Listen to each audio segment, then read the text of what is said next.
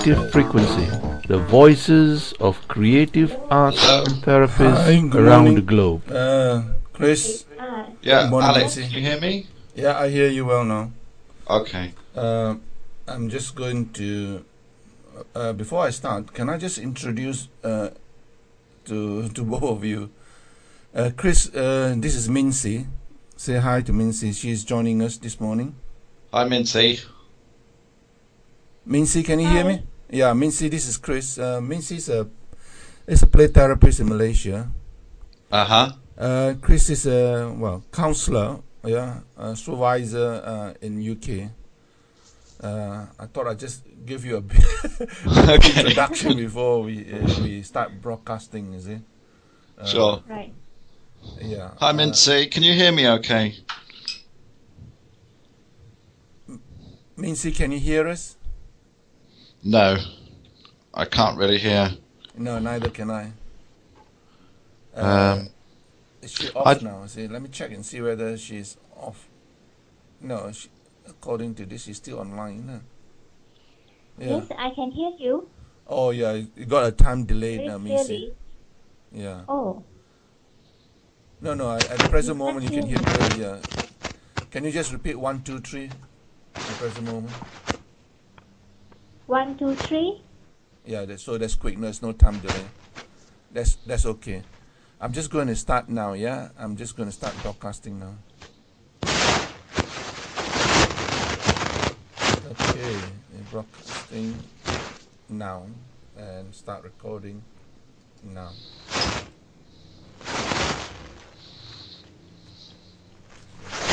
It's coming on air.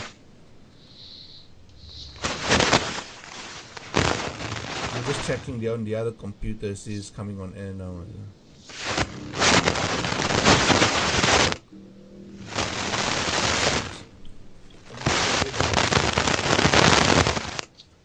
Could you? Okay, it's online now, and could you just ensure there's no rustling if possible, because then you can get all the static. Yeah.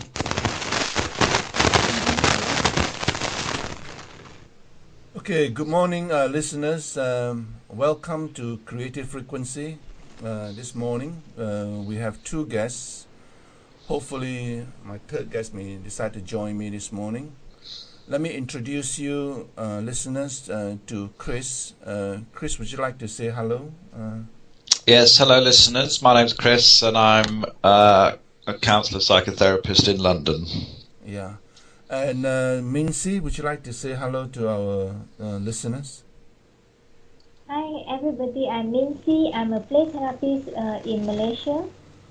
And I'm delighted to have you both this morning, to have from different parts of the globe, and also working in different discipline, and how appropriate. I was hoping that maybe Jill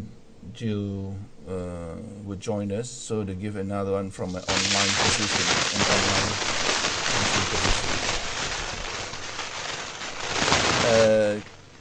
I apologize for the static rustling in the background, but if we could ensure that we don't move too much on our mic or on our headset, then that would help. But apart from that, the sound seems to be okay, and I'm just checking. Yeah, and also checking on the other side, and the sound seems to be coming through okay. Okay, let's make a start.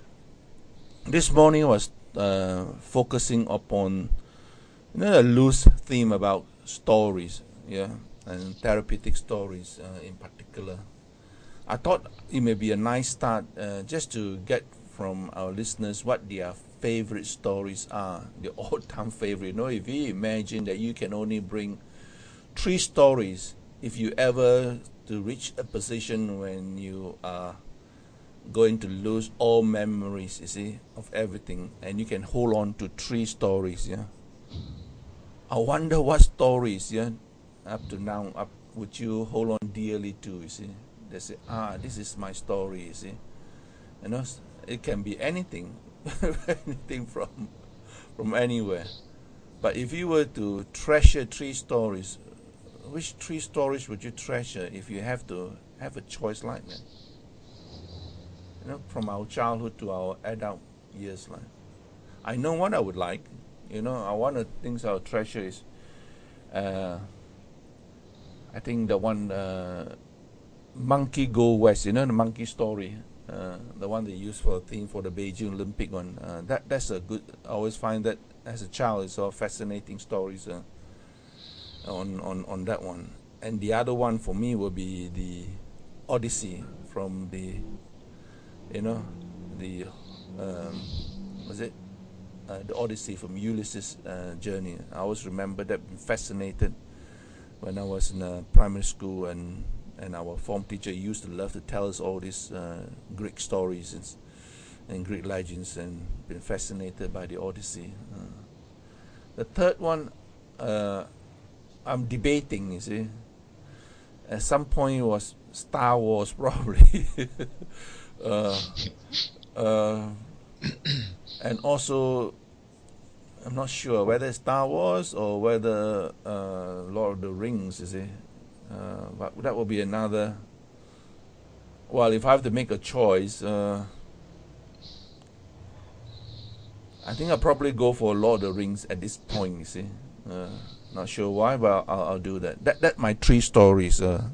If I have to hang on to and I get demented and lose everything, then at least I'll hang on to those 3 stories.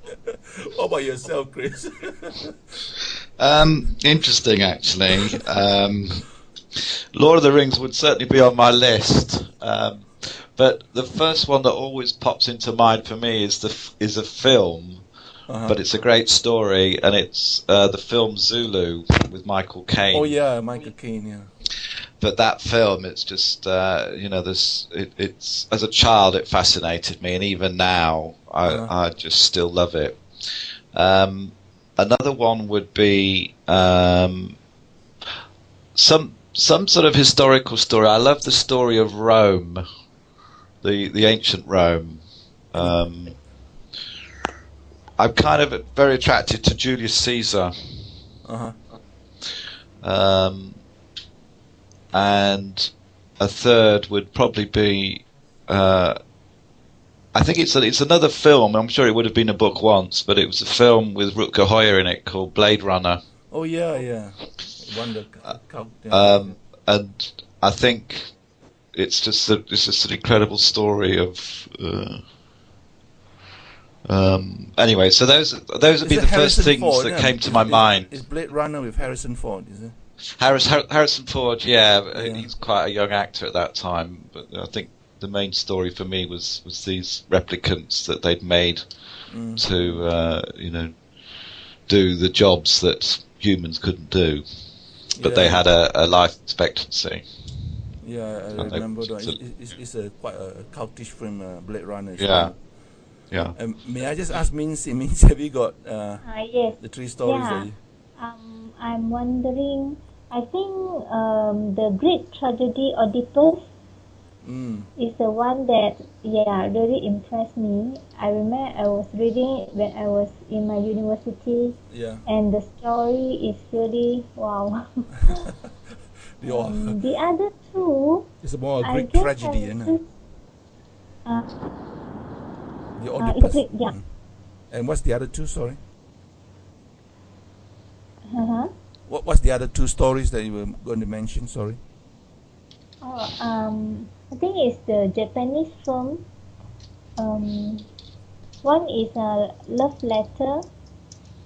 It's kind of a romance, and then another one is also by the Japanese director. So I know the Japanese name, but I don't know the English. But he is very famous. That he's very good in animation. So all his film is actually animation.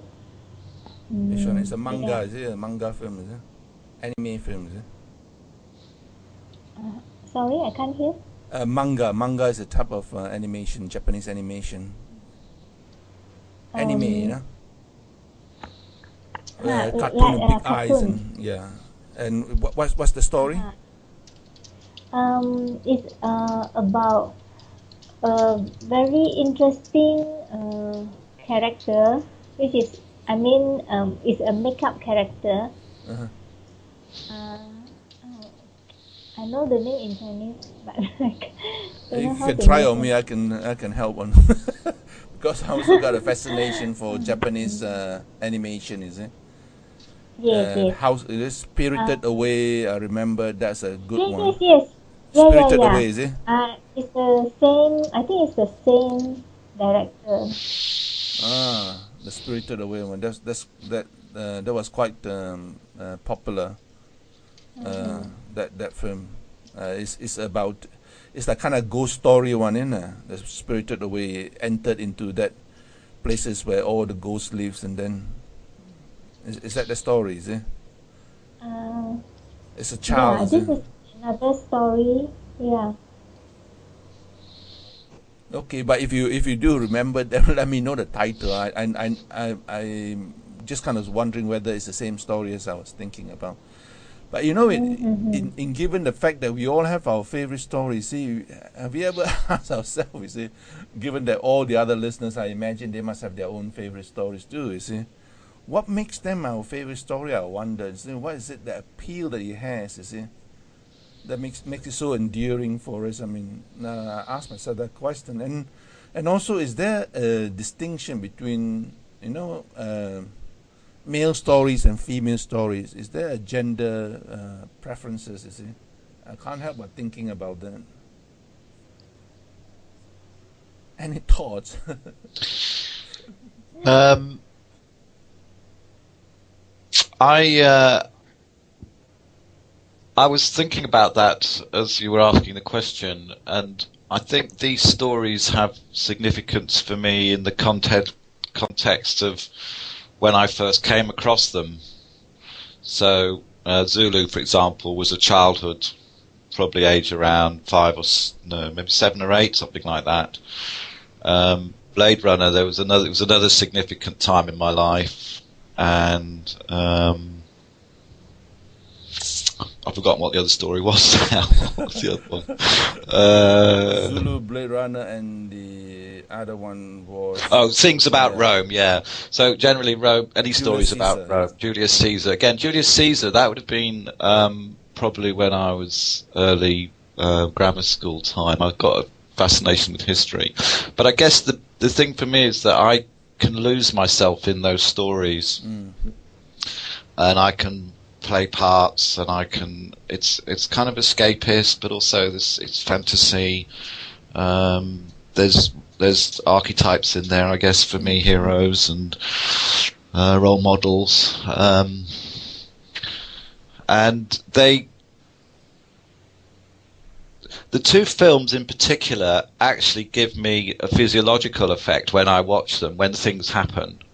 I actually have a physiological feel, so there's a physical effect as well as an emotional effect. Yeah. And I suppose in many ways they might describe my own life. So there's something that I can hook into with them. So on one level, it could be something at that developmental point in time that you can identify certain elements you can identify. At the same time, you're also wondering whether it goes beyond that. You mentioned about archetypes. There's something much more eternal. Yeah. Something much more further than just only the personal bit, you see. Sure, yeah. And I was thinking to myself, you see, is there any differences in your choice, you see?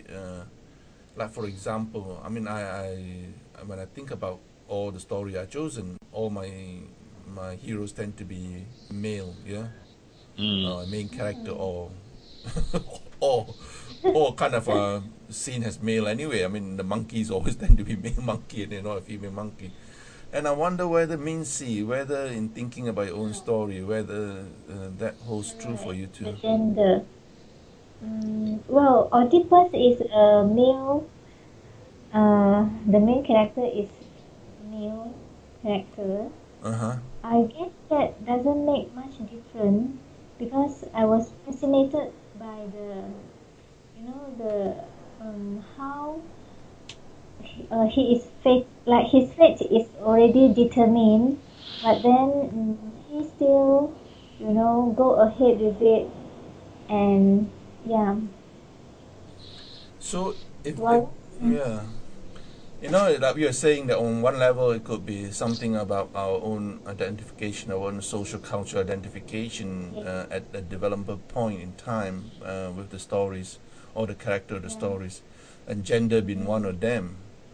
But yeah, if it's not there's something that is actually transcend gender, and we are still mm-hmm, so what mm, is it that we are hooked into beyond the social cultural constraint like gender that has got such a strong appeal to us in spite of it not reflecting our own identification in the social cultural way like gender, you see. So there must be something about the story that actually transcend social cultural constraint like gender, mm, and even mm, like like more the what we call that our environmental media factors, you see.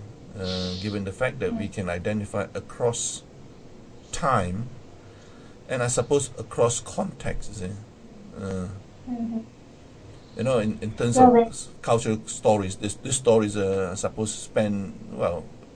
For me, is Eastern stories and also Western stories, you see. mm-hmm.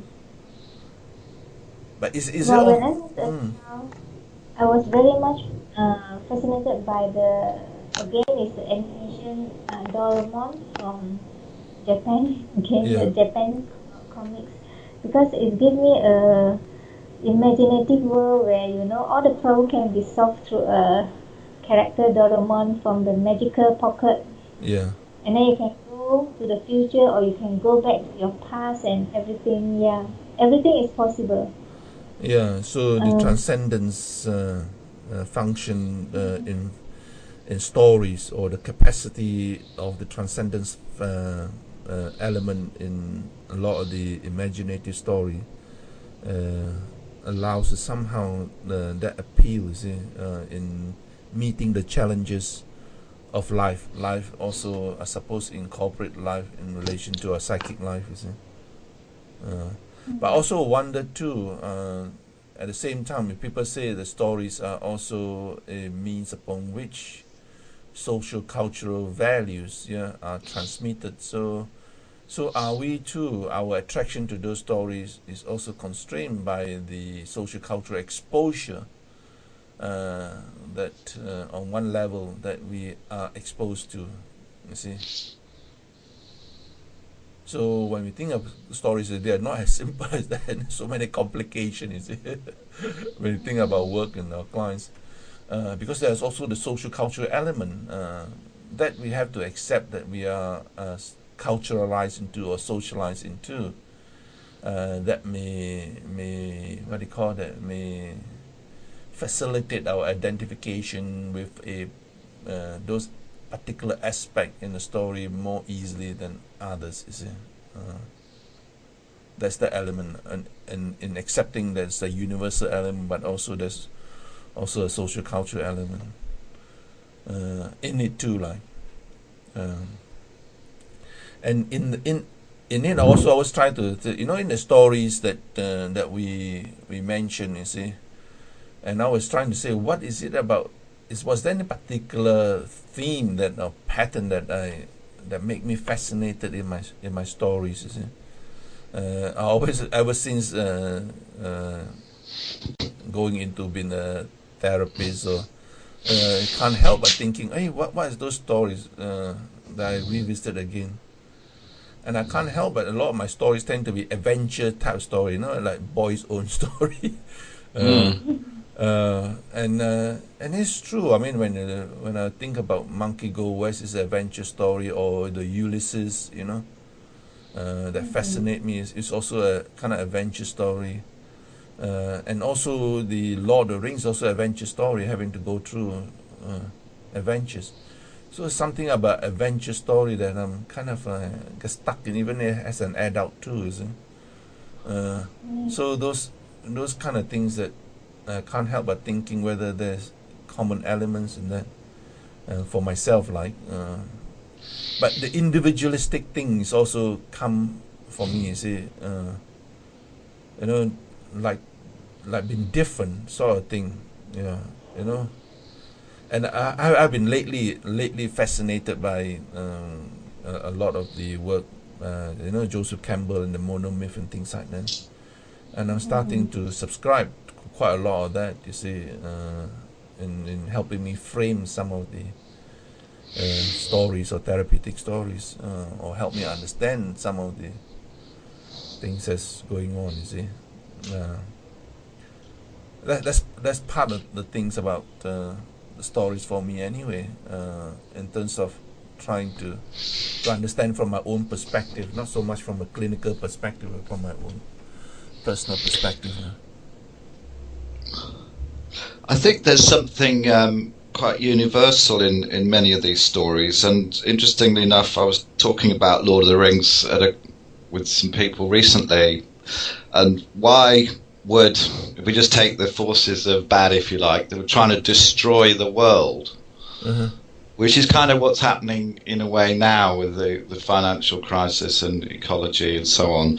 And then you have these innocent hobbits who are kind of powerless over the powers of the gods, which is kind of similar to Ulysses in a way, struggling against all adversities to try and save the world. And I kind of look at that in terms perhaps of what's going on in our notions of selfhood. What part of ourselves is in the shadow, if you like, and is killed off, and what part struggles to survive. If that makes any sense. Yeah. If you were to take, let's say, the stories, you see, has possibly as a ritual, you see, of life itself, the rites of passage, which is where the monomyth arrive from, you see, of separation, initiation, and integration, you see, the return, you see. So in that struggle is always the struggle of the fusion, the split, and the reintegration. When you get the boon, the prize, and then you come back again to the ordinary society. Just same thing as that idea of that you start in a circle, then you move out, and then it return back again to the beginning of the circle. So it's a cyclical thing, you see. So in the way, the stories, the universal, if you take Jungian, or which is what monomyths is based upon, it's a process of individuation, you see. And the individuation is the integration, the good, bad, or whatever it is, come from the same source. And it's the realization of that integration, you see, that makes it possible, you see, to return to the starting point with a different understanding, a different perspective, back again to the ordinariness of the beginning, you see. And that is something that I suppose is something that I always use when in thinking about clinical work, you see. Because some of the fascination for me, I don't know was it like for your own clinical work, that in understanding that the initial story usually for an adult point of view, you see, I think there's a distinction between how adult approach story creation or story making, you see, and children.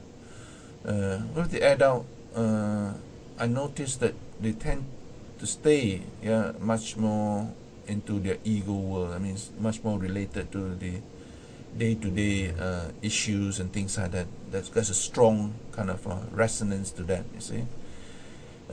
Before they can then enter into the imaginative, which means the unconscious. The imaginative, that means holds the potentiality of that unconscious, yeah. Not only personal unconscious, but the possibility of the collective unconscious.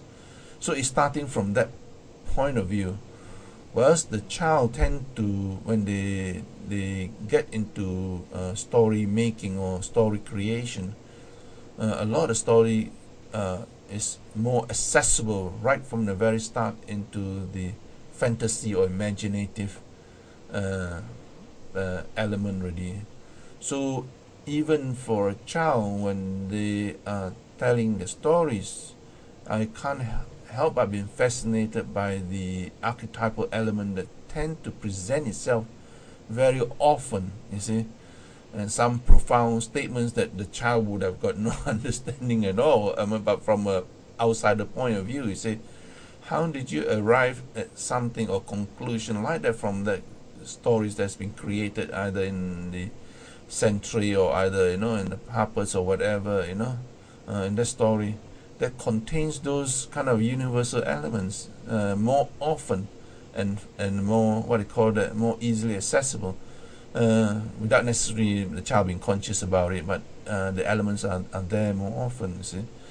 And I suppose they got I suppose most clinicians would say that, I think given the fact that the child thinking processes is more primary rather than secondary, they are much more closer to the unconscious than the adult, where the ego has been developed much more stronger, and therefore the defenses and things like that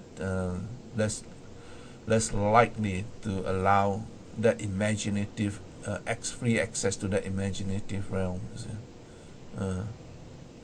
That's my thoughts anyway. That's my rambling. Sorry about that. But I just wonder whether you have any thoughts about applying to your observation in your clinical work with either with adults or children, or either in play therapy or in counseling, and in psychotherapy. Mm-hmm. Yes, I mean for children, it is very natural for them to go into for example, the magical world. Like, okay, you open a door and actually the door leads you to another world, the undersea world, and then you have the monster living there. You know, they can go into imagination very spontaneously, and sometimes the solution also just appear like that. It's very different from a story made by an adult with cause and consequences and all that. Chris, any thoughts on that one in the clients that you work with? I was thinking, I don't work with children or young people, so I was thinking about how working with adults, how reluctant and resistant the adult is to even consider anything chaotic or more in the kind of child realm, if you like. I'm not saying, I'm kind of generalizing, I suppose, in many ways. It's almost like I can feel the resistance in the room. The adult wants to stay adult and cannot bear to even consider looking at what's, the broken child inside or the wounded child. And because of that, I wonder. Sorry, somebody got an echo down there. Can I just check if you have your yeah? Is it finished? Yeah, that's stopped now. Okay, thanks. With the adult, the stories may not come up so much from their permission they give them to themselves to enter into the creative process or imaginative process. And the one thing that they can't have control of is when they go into sleep. So stories do come, but in the dreams, that is one state which they got no control of, you see.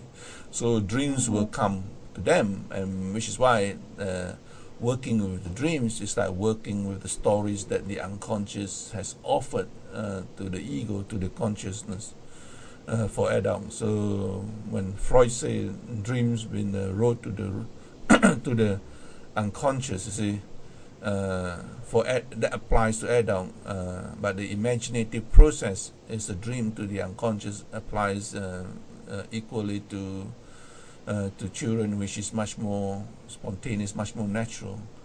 And the distinction between the real and the as if environment, you see, it's not so far apart. They can enter into the as if they are real while they are in that time and space, you see.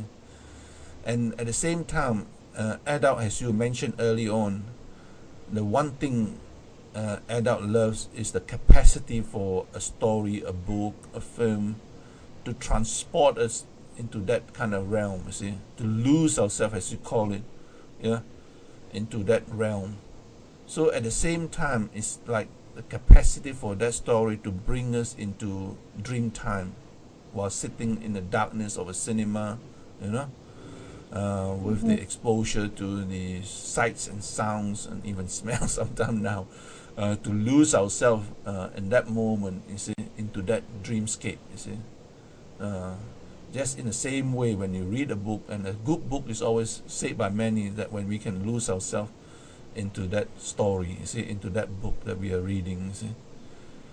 So adult uses that structure, but when in a therapy room, when we say let's play adult, like you said, Chris, you see, they'll run a mile away from that, or let's tell, oh, that's childish things, you know, those kind of things. But if they say, let's take a dream, or tell me a book that you have read, yeah, and that will might be, yeah, a way in, you see, into their potentiality, you see, for story creation. That brings us another thing altogether. It's a shame that I haven't got Jill to join me. Then we can look into Alex, can I just ask something? Yeah, please. I'm curious to hear what yours and is it Missy's views are on something. You said we can lose ourselves. Now, I want who's losing what, and if there must be two kind of in this phenomenon, there must be two objects, if you like. One person wants to lose, and that, you see what I'm saying? So when we want to lose ourselves, who wants to do the losing? What is it that wants to, and what are we trying to lose? It's we always, okay, let's take, in all our efforts, human beings are always seek to transcend, yeah, inverted commas, normal time and space. When we start to engage in activity that allows us to transcend those normal time and space, we can think about drug taking as one, the most obvious one, yeah. When you take drugs, it loses time and space, the boundaries become blurred, you see. But other activities is what I call the aesthetic practices. Aesthetic practices is like shamanism, yeah, trance, seance, and things like that, that uses techniques to alter our state of consciousness, you see. Other ways of altering state of consciousness has been pursued throughout the centuries, you see. More the religious, spiritual element to help us alter the state of consciousness. Through the altered state of consciousness, it gives us the impression of a transcendent of a space and time into another space and time, upon which either there is a great attraction, which is why we do it, yeah, but also holds something more than the ordinary space and time. I mean, inverted commas, the reality of here and now, but also in terms of engaging, you see, with that space and time that somehow either feed the soul, in inverted commas, or feed the spirit, or contains within it, if you are into the energetic paradigm, the energy, yeah, that one's need in terms of where one's at, yeah.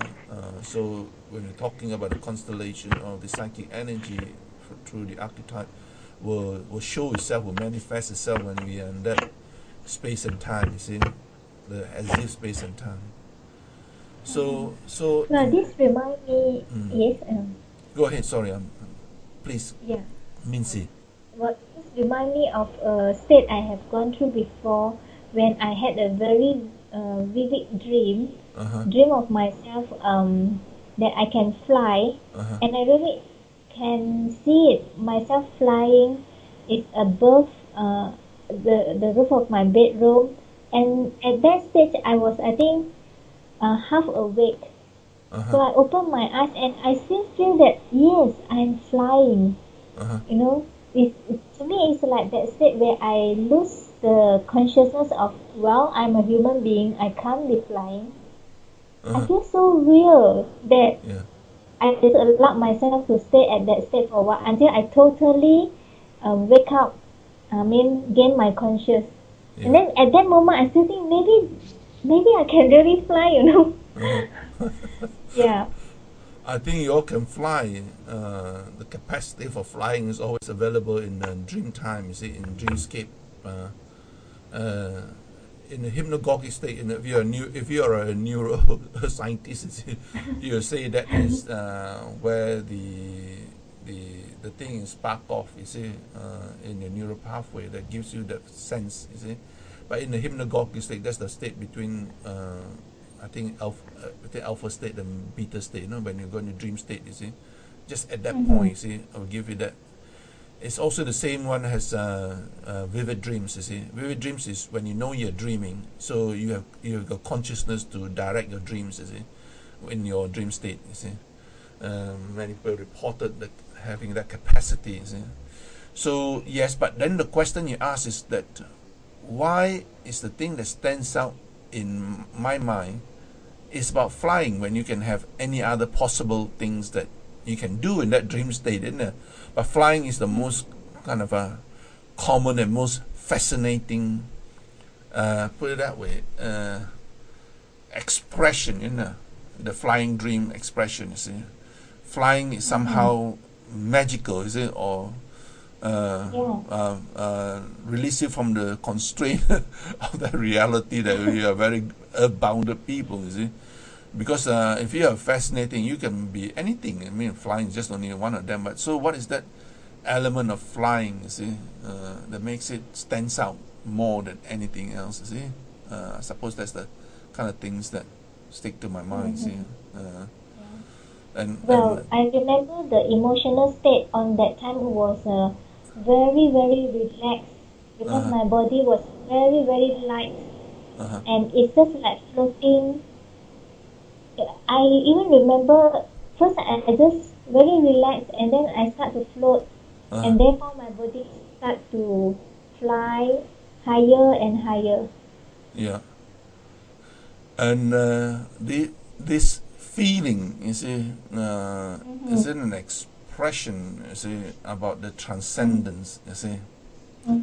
The transcendence feeling, the capacity to fly, you see, is about the transcendence of the limitation that grounds us onto the earth, you see. So I wonder whether those sensations, you see, gives us the feeling of transcendence, you see. Just like when you're taking drugs, or people or experience, not to say you are, but people reported taking drugs, you see. Flying is quite a common experience. The problem is that they act it out and then jump through the window, and before you know it, and they'll be really flying.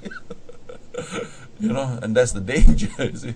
And also, if you look into a lot of the practices, aesthetic practices, flying is a very strong element. If you look at shamanic or practices, identification with a flying animal, the eagle and things like that, as part of the repertoire, you see, of the magical powers that a shaman has. Yeah, when they go into that altered state, flying is also a important bit of it, you see.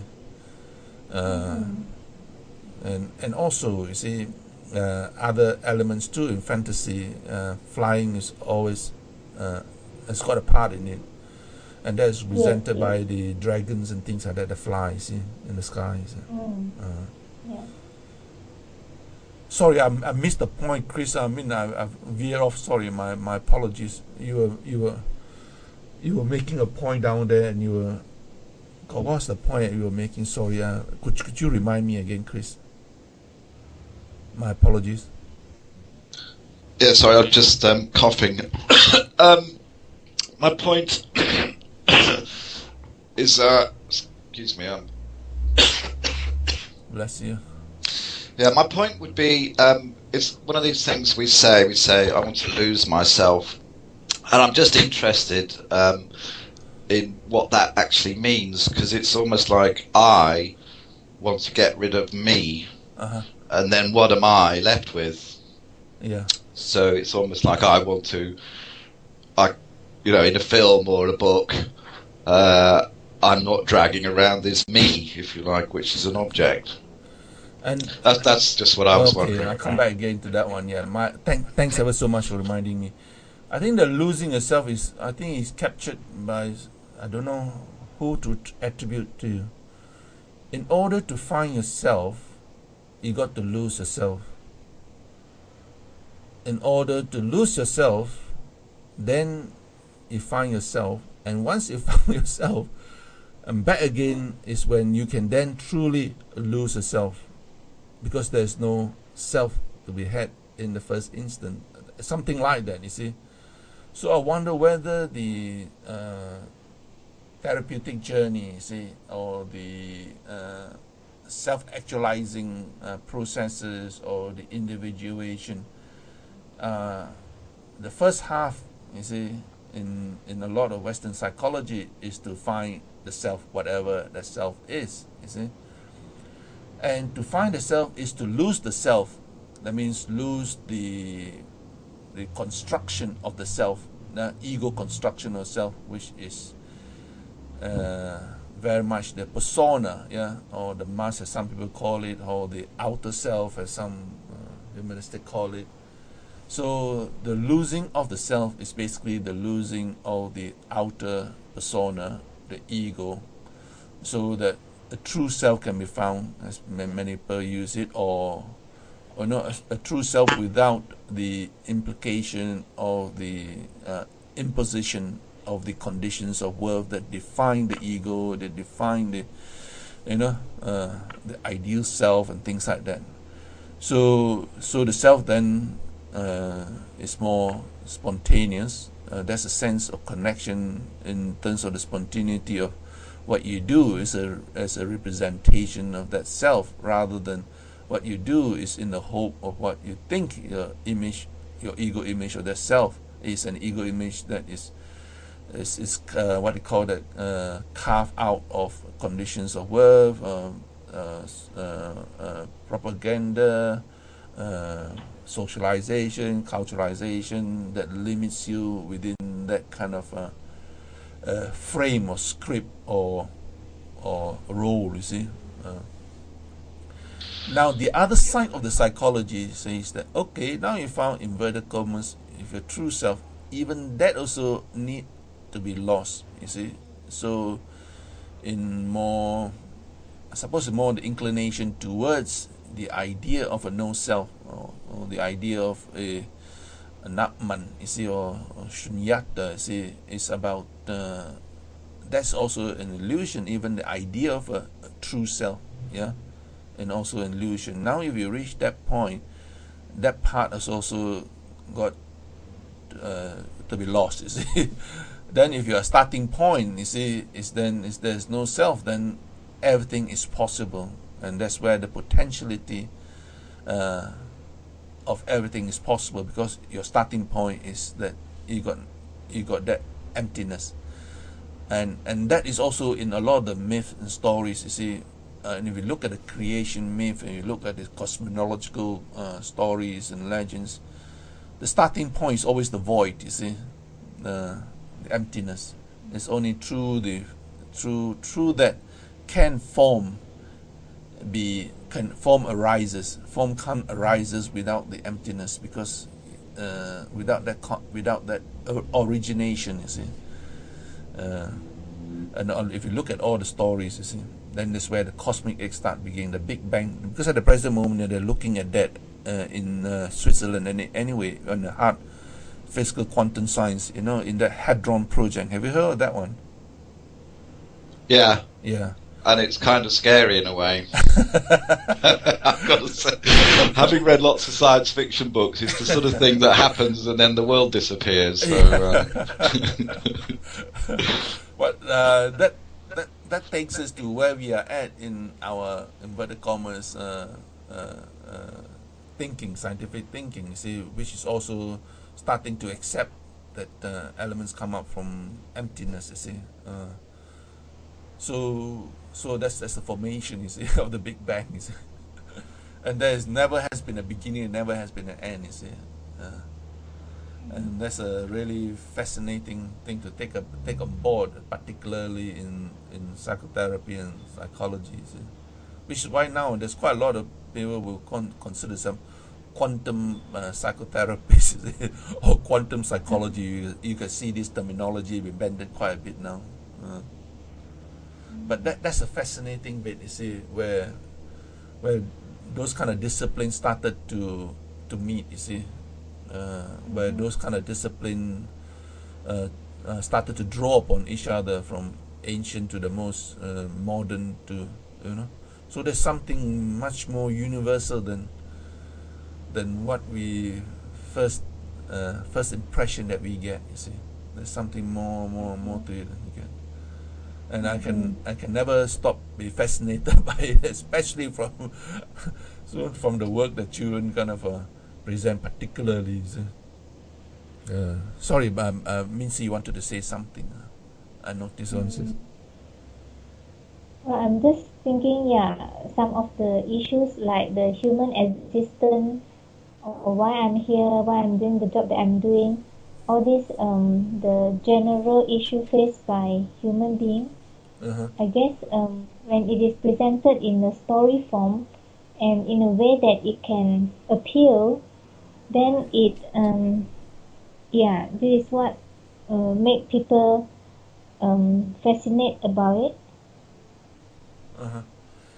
I think this the stories can be everything. I tend to take stories. I use the framework of stories for any narratives, you see.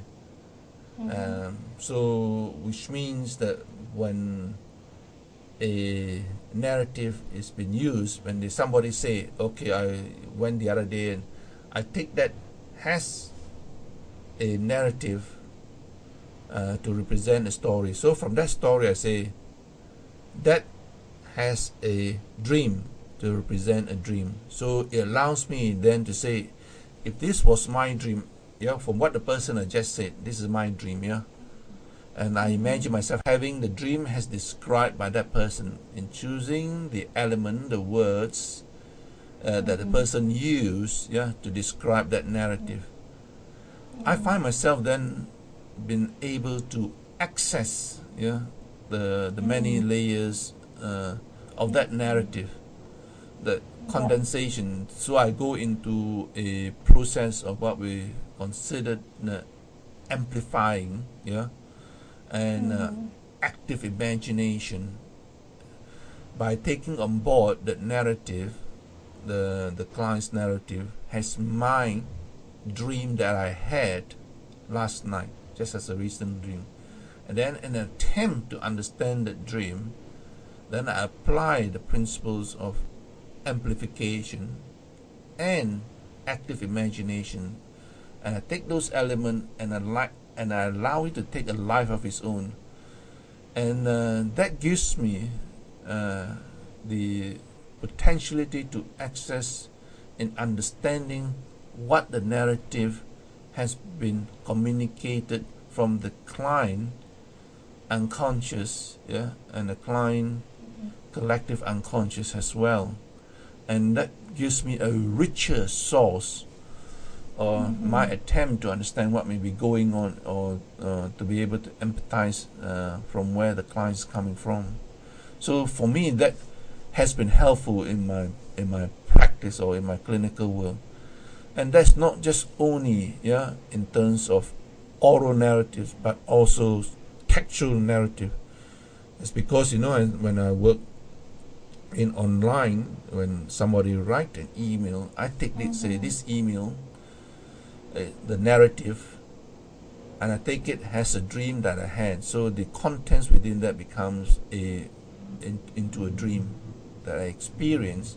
Then I take that to deconstruct it by using amplification and active imagination in my attempt to understand what the client is trying to communicate. Then that gets me into the different levels, you see, of that communications, you see. Because it's no coincidence if the person choose to use a text or a word, that word come partly not from just only the consciousness in making a choice of that word, but also from the unconscious, because that word can be only one word, but of all the 1,001 words, why choose that word in juxtapose in that position, in that manner, before particular. So in that way, I also take on board, you see, that every conscious expression, is also an unconscious attempt to communicate something much more deeper. So therefore, I take it as my dream, so that I can work it out, and what it does to me as a way of understanding the materials. Yes, when it comes to a story, it usually provide a very rich images, details, which help me to get into the story and feel what the character is feeling. And I think it provides this richness in it. And that's where I say it, you see, when somebody tells a story, don't try to analyze the story, don't try to interpret the story, experience the story as your story, I always say. Therefore, if you were to tell me your story, let's say, I take that story as my story and say, this story is a dream that I had. So I then utilize that position to be able to engage with the emotional, you see, not only the cognitive, as if it was my own, not only understanding what you're trying to say, but what it does to me and what it resonates in me. So it also allows me to understand myself in relation to the story that you have given me, you see, that you offered to me, you see. So in that way, I bypass the intellectual cognitive process by first immersing myself as if this story was my own story, with all the emotion that it aroused, with all the identification, with all the, and that's where the amplification arises, you see. And then I allow it to take its own, you see, because we contain within that usually resonance that you make, universal resonance. So when it does hit home to me, because after all, if you were working with a client, the client do make impression upon you. Your client do become your history, not just only a client, but your client become part of your history. So any resonance that's made within the story becoming yours is also will resonate in the history that you have had with the client too. So it does, you see, gives you a lot much richer way to engage with the stories than just to see it as an external observer or an external critique or an external analysis of the stories. So if we take the story from the client as if it's the book, and we're not only reading the book ourselves and having our experience of the book, but we're meeting the author. You are the author, you see. Let's say suppose you tell us, if I tell a story, this is not Alex Chew's story. You take it and you enter into your own dream space. You say, this is my story. This is the dream that I had. As if I tell you, you see, whatever a narrative I got. And then you allow yourself to enter into that story as if it was a dream that you had. you see. So therefore you engage with it from your perspective, yeah, emotional and everything that goes as you engage with that dreamscape, you see, as it unfolds. And the way to do that is using the amplification and active imagining, letting the elements within the story that is yours for the moment, yeah, your dream, that the dream that you just had, yeah, and then with all the things, the spatial relationship that comes about, yeah, and let it take its own life of its own by entering into the conscious dreaming, you see, of that story. And with it will resonate in you emotionally and intellectually in you, an understanding of what I've just offered into the altar of the therapeutic space, you see. My story in the narrative. It can be anything. It can be something I dream I had, or it can be an experience I've had, or it can be a musing or whatever, you see. And if you take that as if it was your dream, yeah, that you had, and then you engage it like that, it offers a lot more richer source in understanding what has been presented by the client, because you are actually engaging with the client actually as if it was you into the story, you see.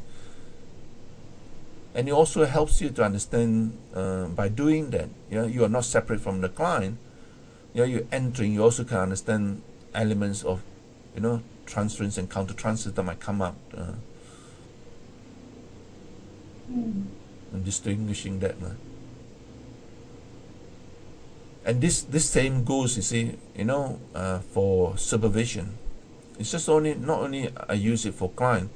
So when somebody tell me, about their case, they're telling me a story, yeah. So what happens is that then I take the elements, of all the way they choose to tell that story about themselves and the client, the words they choose to use becomes then mine, and say, I had a dream, I dreamt I met this client, and in the way that the story has been told by the supervisor. So in doing that, then I amplify that. So if the client said, if the supervisor says something, choose a keyword, let's say for example, I noticed that the sword, just a sword in the playroom, you see. Then the amplification sword is, for me, see, is to cut through, yeah. So I say, what does it resonate in me? The idea of sword, pointedness, to cut through, sword of justice. Those are the kind of things that I started to reminiscence within my own dream, because it's my dream, you see. So I can play whatever. I don't engage with it like analysis by my dream in terms of understanding myself, you see. What does it mean for me, you see? Then the end result is that it gives me, it hit me certain things, because this started to ring true with something that came about in my experiential history with this particular client or supervisee, or something that mentioned before. And then it comes like a spontaneous bolt, interesting lightning bolt, sword, into my mind. And then the connection just is at a level that not just only has a result of that processes, but it's also at the emotional level and the cognitive level that gives me the instantaneous insight into what may be going on, you see.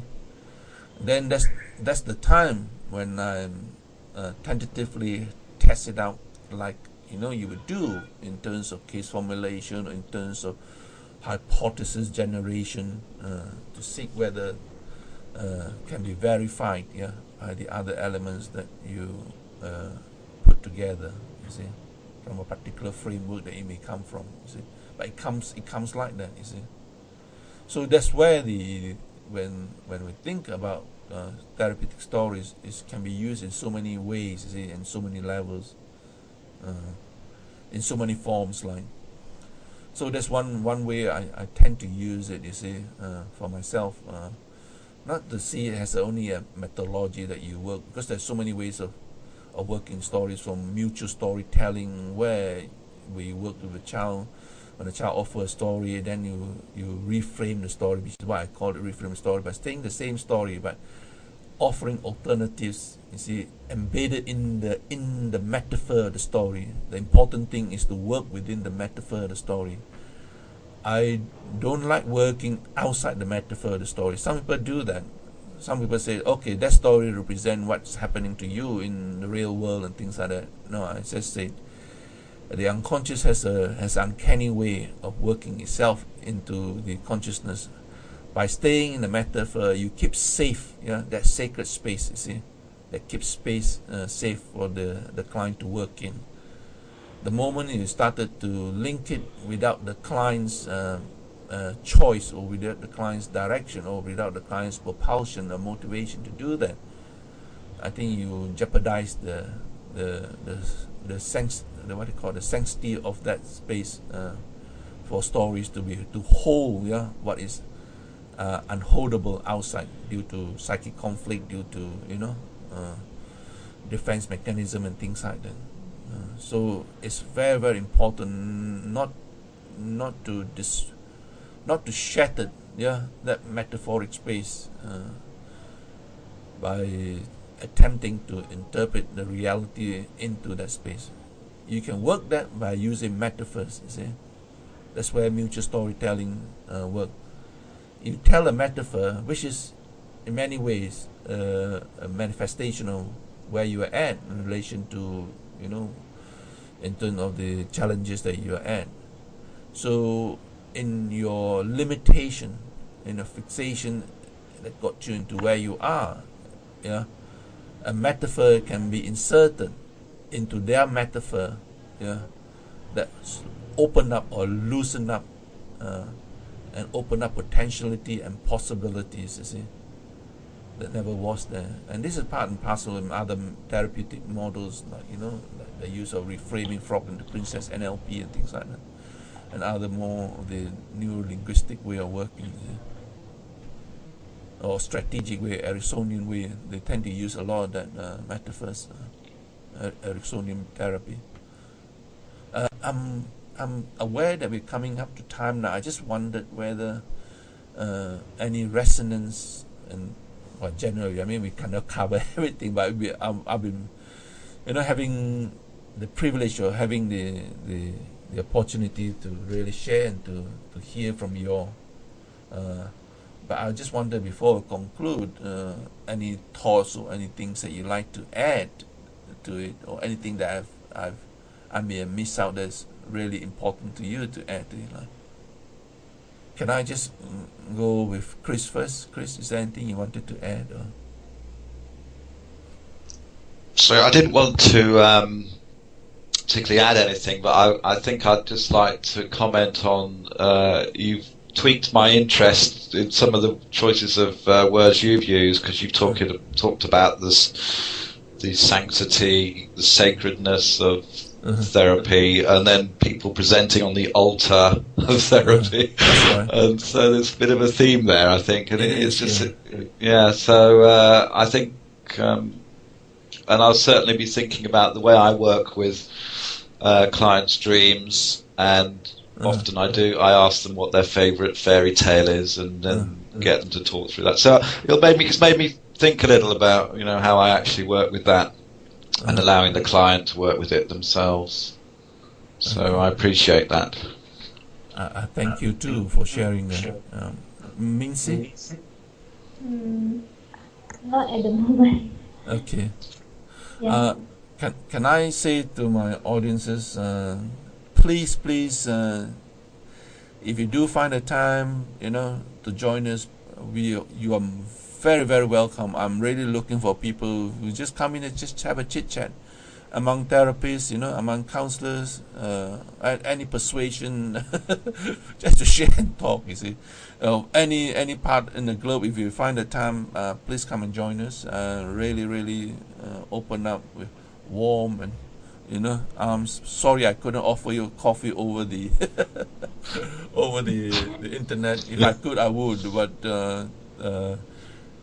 do have one of me, yeah. So thank you very much. Thanks again to our panel, Chris and Mincy. I really appreciate your company. Awesome. Yeah, thank you very much.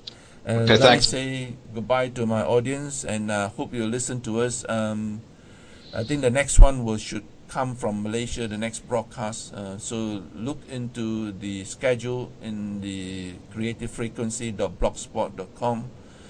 There might need to be a tweak in the timing and the days.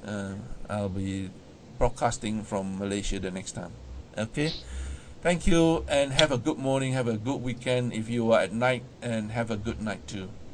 Bye. Okay, thanks, Alex. Thanks Bye-bye. again. Bye. You are listening to Creative Frequency, the voices of creative arts therapists around the globe.